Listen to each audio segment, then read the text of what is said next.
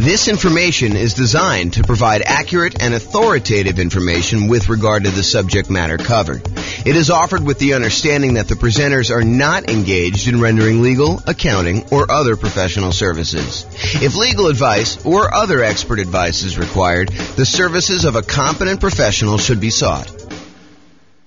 Welcome to the Pomona Real Estate Investing and Real Estate Financial Planning Podcast. Learn all about investing in real estate in Pomona, California, with a combination of real estate financial planning and modeling with numbers specific to Pomona, plus syndicated, more generalized recordings of live and pre-recorded real estate investing classes, not all of them specific to Pomona. Be sure to stay tuned after the podcast for a message from our sponsors. Well, good morning and welcome, everyone. This is your host, James Orr, and this is a very special class. It is the class on conventional financing. And it is intended to be like a good overview class of the conventional financing options for real estate investors.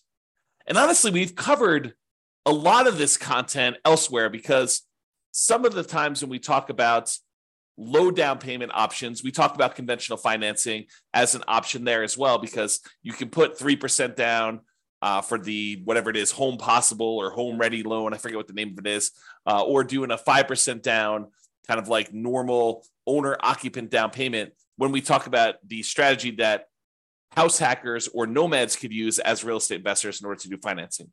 But today we're going to primarily focus on going over conventional financing in the context of putting 15% down on the low end, and in most cases, probably putting 20 or 25% down by choice. You can do conventional financing with as little as 15% down. However, I think a lot of investors are going to choose to bump up to at least 20%. And I think in a lot of cases, which we'll cover in a separate class, you will opt to go from 20% to 25% because the interest rate is going to improve quite a bit.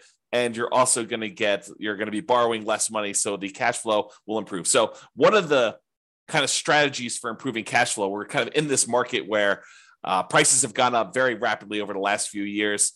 Interest rates are up quite a bit, and rents are sort of lagging behind. So cash flow, even though cash flow is probably more important than ever, cash flow is harder to come by.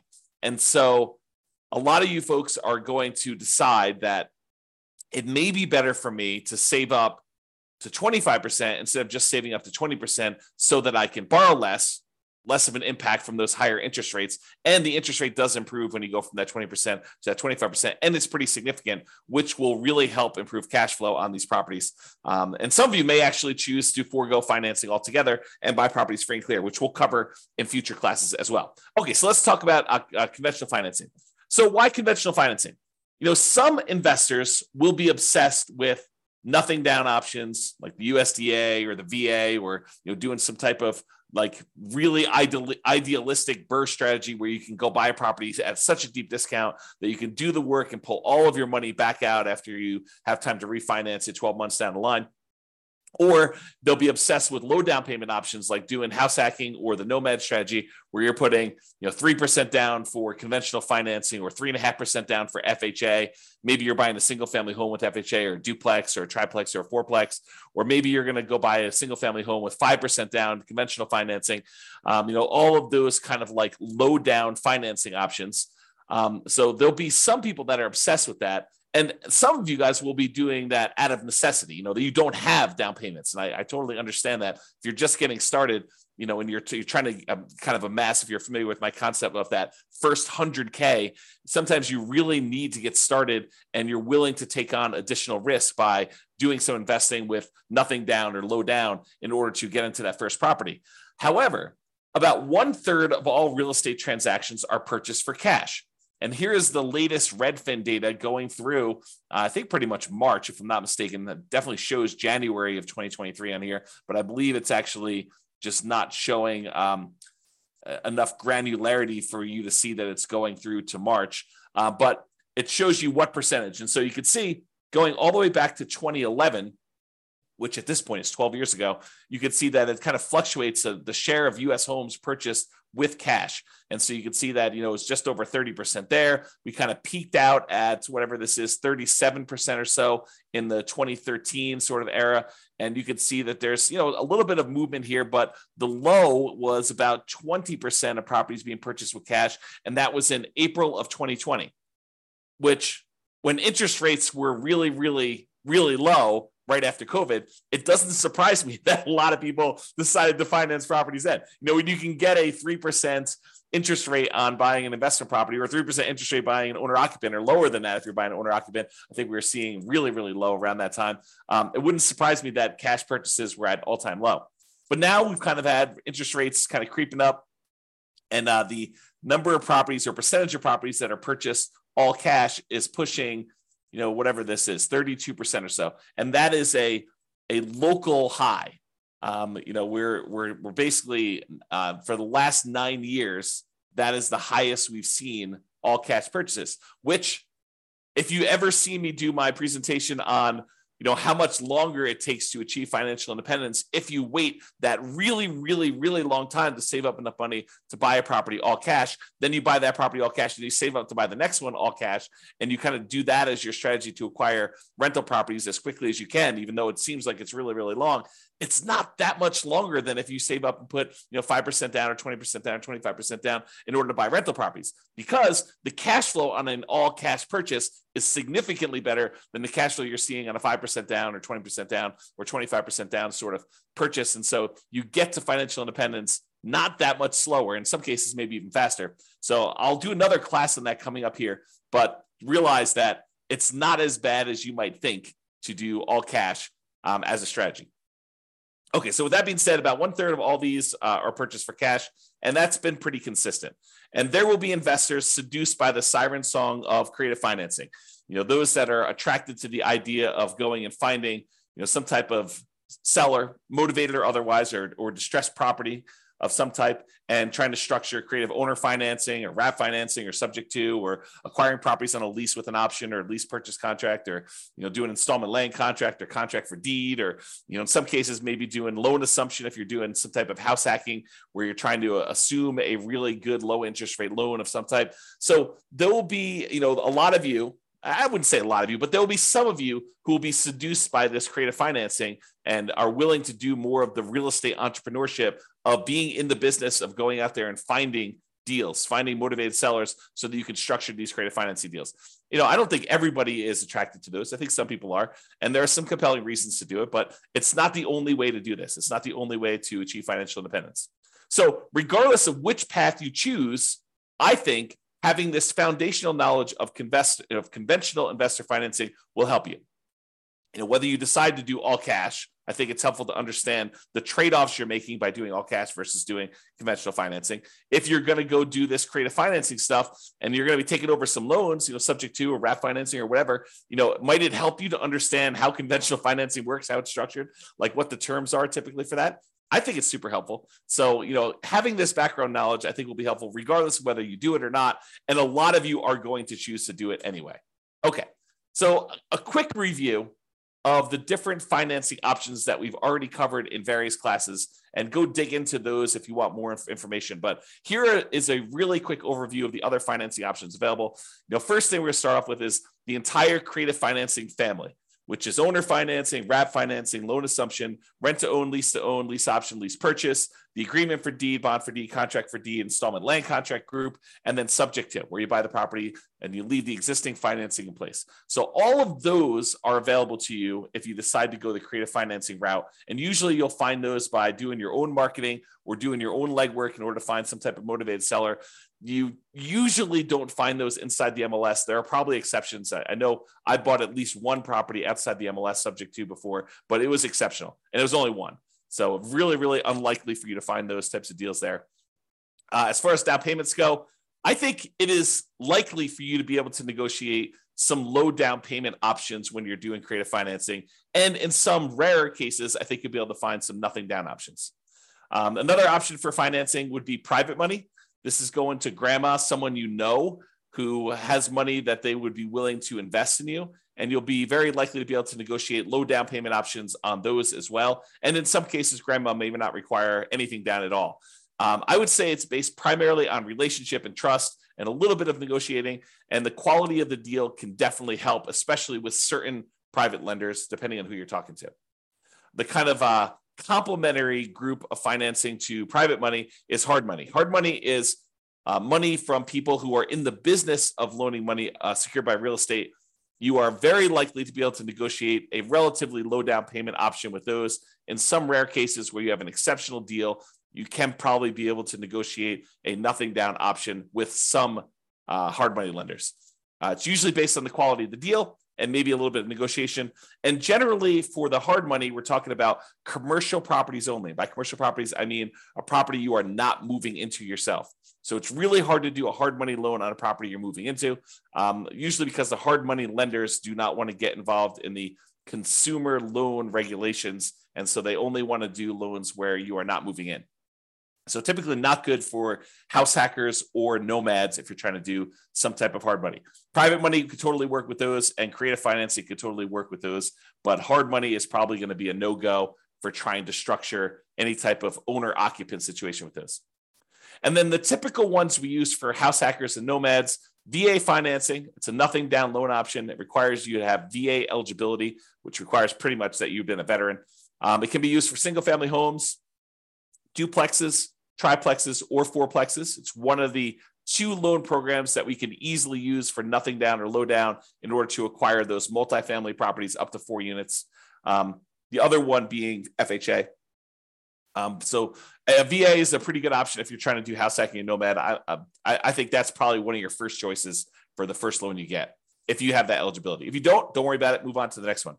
USDA financing is also nothing down, and it requires that it be a rural property. You'll need to check the USDA eligibility map on their website. Just do a search for USDA eligibility map in Google, and it will show you the USDA's website where you can actually go and check to see if a property is considered rural for the sake of getting a USDA nothing down loan on that. So it's not usually going to be in major cities. It'll be on the outskirts. So you may have to drive.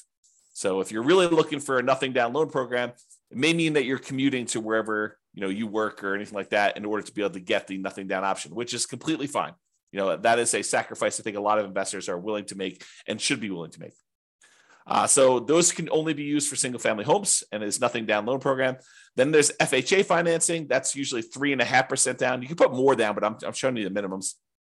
And FHA is the other one that allows you to buy single family homes plus duplexes, triplexes, or fourplexes in order to acquire those properties. Especially if you're doing house hacking or you're doing nomad strategy, both of those work great for those. All of those so far, the VA financing, the USDA, and FHA, all require that you owner occupy the property. You need to move into one of the units, or the only unit if it's a single family home.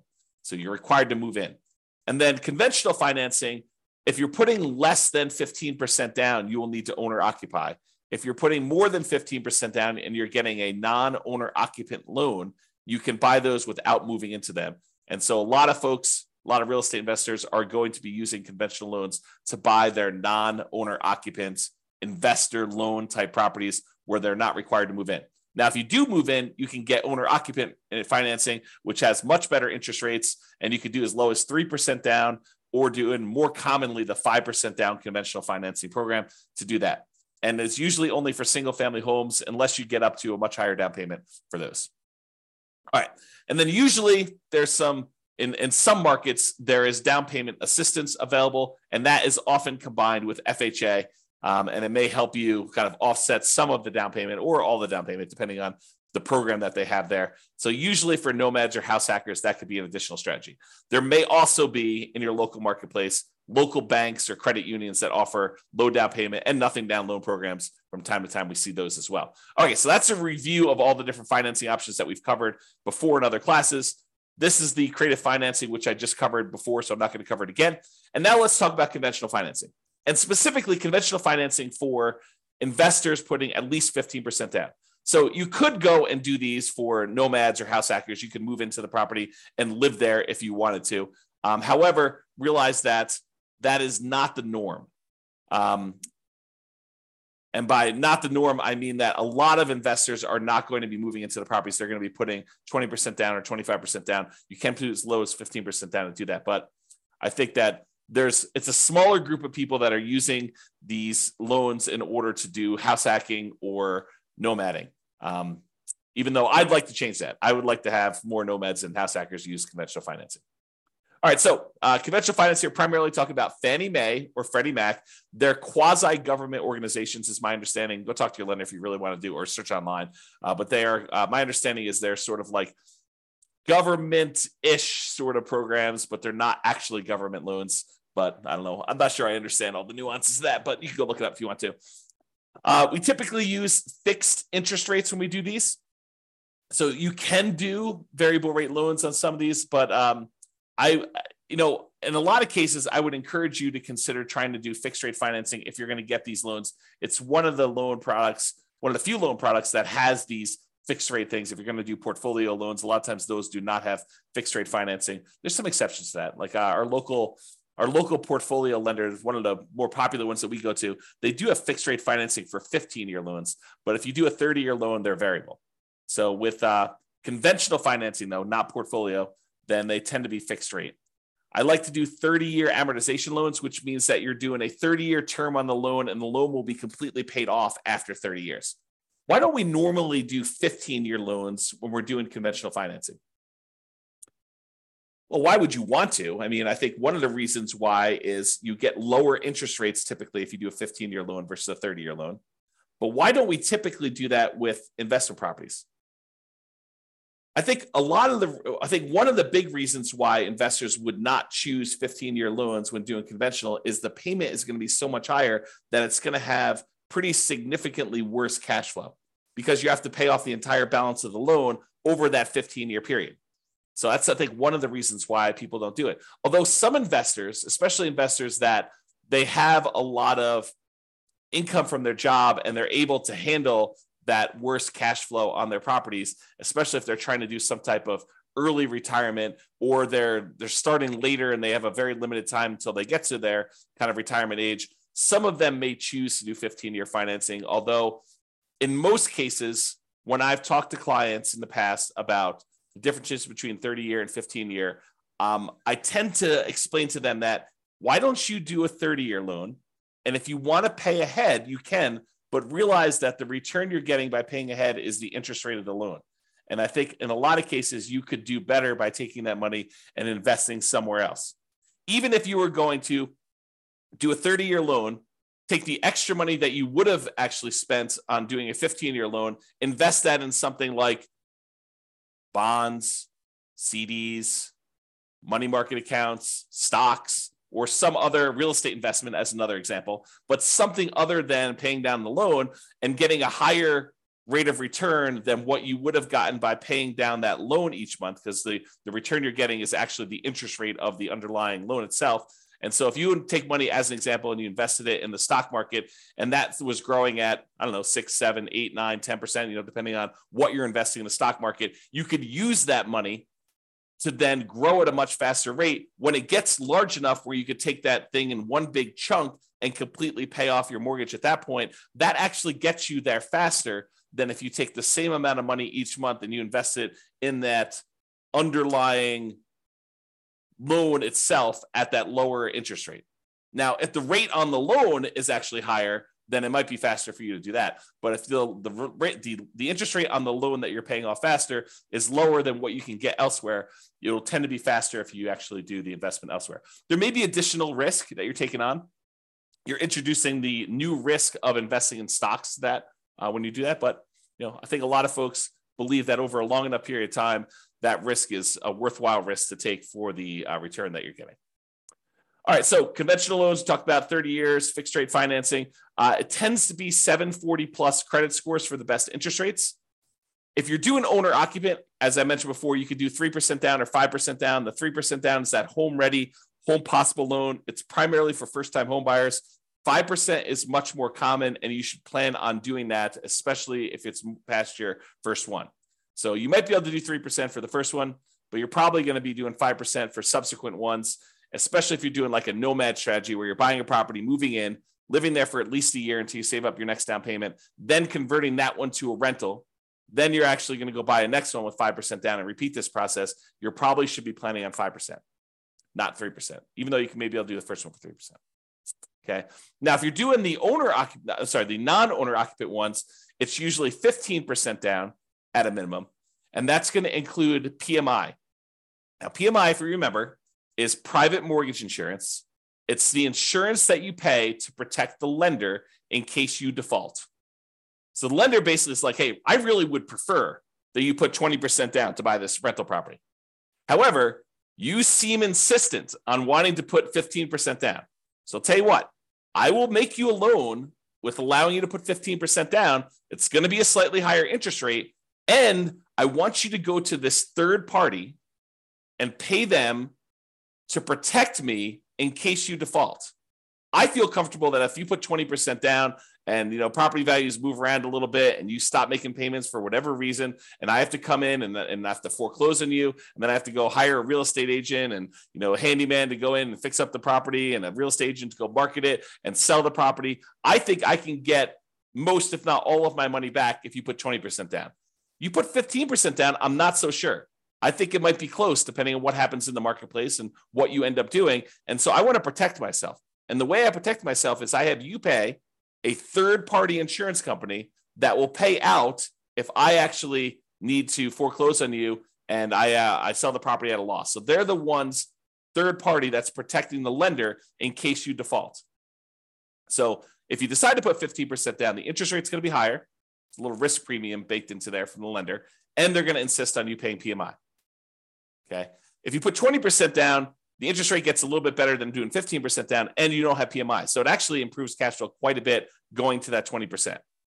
And the interest rate will improve significantly more if you go from 20% to 25%, which is why a lot of real estate investors will choose to wait that extra time, save up 25%, and put 25% down. Okay. All right. With that being said, you could typically get 10 non-owner occupant conventional loans per Social Security number. And I worded that oddly. The way I understand it, and check with your lender to make sure that this is true for you, and this is actually the regulations, but my understanding is it's 10 loans, period, if you plan to get your next non-owner occupant loan. So imagine for a minute, you bought a house to live in, then you went and you bought 9 rental properties, and you're trying to buy your 11th property. Those 10, the one you live in, and the 9 that you have as investments, they would all count as financed properties if you still have loans on them. And so you would not be able to get your 11th conventional loan if you're trying to do that as a non-owner occupant. Oddly enough, in that same situation, if you were trying to buy that 11th property as a property to move into as an owner occupant, you would be able to get it because there's no limit on you doing it as an owner occupant. This limit only applies to investment properties. Okay, so that does count. Now, some real estate investors, some couples who know, they're definitely going to be getting more than 10 conventional loans. Maybe they've got a huge stack of money resources that they're already planning on using for down payments, and they know that they're going to be doing this. They may choose to start filing their taxes separately, getting their accountant or CPA to start doing 2 separate tax returns. And then the individual spouses will get loans in their own names so that they each can get 10. So imagine for a minute, you've got 2 very high earners with a lot of resources, a lot of down payments saved up, and they know they're going to want to get 15 loans. Well, what they might do is tell their CPA to start separating their tax returns and then have one of them qualify for a loan and their Social Security number with their own tax return, and have the other one get another property in their own name, their own loan with their own Social Security number on their own tax return. And then you can get 10 each. Okay. Now, talk to your lender if you plan on doing this. Don't say to them, James told me I can do this.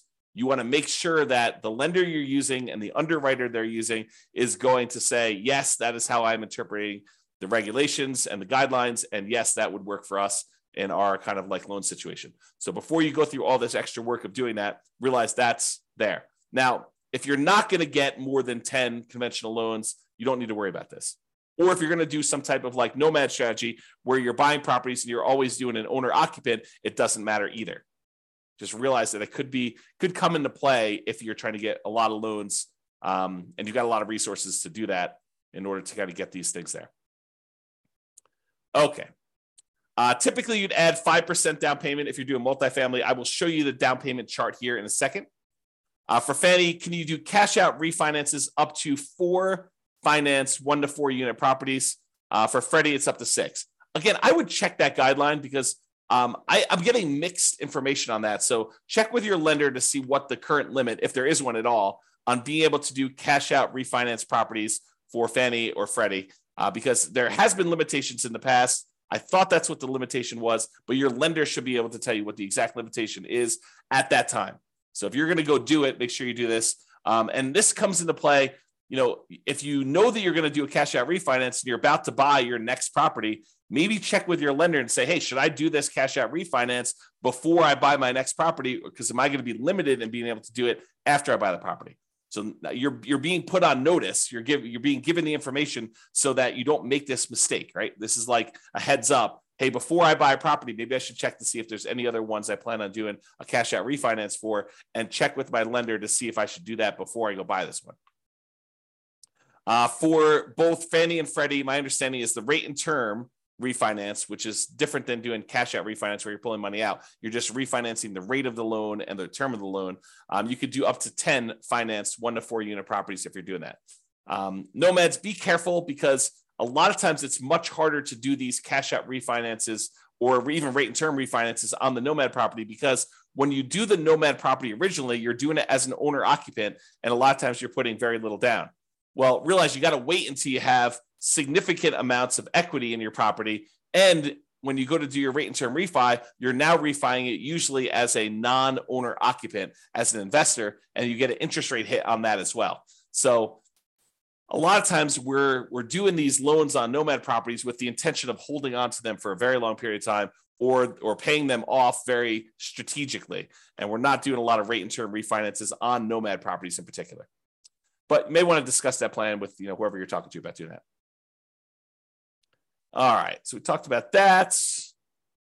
Seller concessions. So when you get a seller to contribute some money towards your closing costs, when you're negotiating your offer to buy the property, it's usually written when you make your offer to buy the property as to how much they're contributing towards seller concessions. And it's really a discount to them, right? You're really getting the property at a discount of whatever they're deciding to do in seller concessions. It's like they're netting that much less. So if you ask them for 2% in seller concessions, realize you're asking them for a 2% discount. So you may want to think about that when you're doing that. So when you're doing these loans, though, the maximum seller concessions you can get for doing these conventional loans varies between 2% and 9%. It's usually 6% with 20% down, or 2% for the non-owner occupant loans if you're going to do that. So 6% down with 6% seller concessions, 20% down owner occupant, or 2% for non-owner occupant. There's a separate chart for doing that. I don't know if it's on the next slide or not. I think there's a separate chart in the underwriting guidelines, or talk to your lender. Your lender can give you that. The most common conventional loan is the 20% down. It's for investors. So that's probably the most common one to do if you're doing investor loans, putting 20% down. You can do 15% down, but realize you're going to pay a penalty for that. I think we talked about that before. All right, so let's talk a little bit about the desktop underwriting version 11.0 standard eligibility requirements for conventional financing. And this just walks you through. This is directly from the underwriting guidelines. You can look this up online, look up Fannie Mae underwriting guidelines or selling guidelines, or the Freddie Mac underwriting guidelines, and you'll see different charts for different situations. I just pulled out one of them for probably more common, or call your lender and actually get your lender to walk you through what your situation is here. But they're usually using something like this.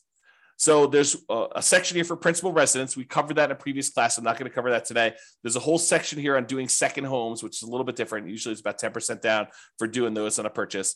And then you have this whole section for investment properties. So if you're buying a single unit, not a duplex, triplex, or fourplex, you could do as little as 85% down. 85% loan to value, 15% down for a fixed rate mortgage and adjustable rate mortgage. So you can get both of those options with a single family home. If you're doing a duplex, triplex, or fourplex, they require 25% down. That's what this is showing here. Okay. So that's the kind of like lowest down payments, maximum loan to value is another way of saying that for doing that. And this shows you the limited cash out refinance for 1 to 4 units. You can only go up to 75% loan to value for doing cash out or doing limited cash out refinances. For cash out refinance, like the full version, you can only go up to 75% loan to value for a single family home. If you've got a duplex, triplex, or fourplex, you can only go up to 70% loan to value for those. So those are the limitations there. All right. So in conclusion, there are several financing options, including nothing down and low down options, which we've covered a little bit today, but mostly in the previous classes where we had the nothing down loan options or the low down loan options. And despite investors obsessing about nothing down, low down, and creative financing, about 1/3 of all transactions are cash. And many of the other ones remaining are going to be conventional financing.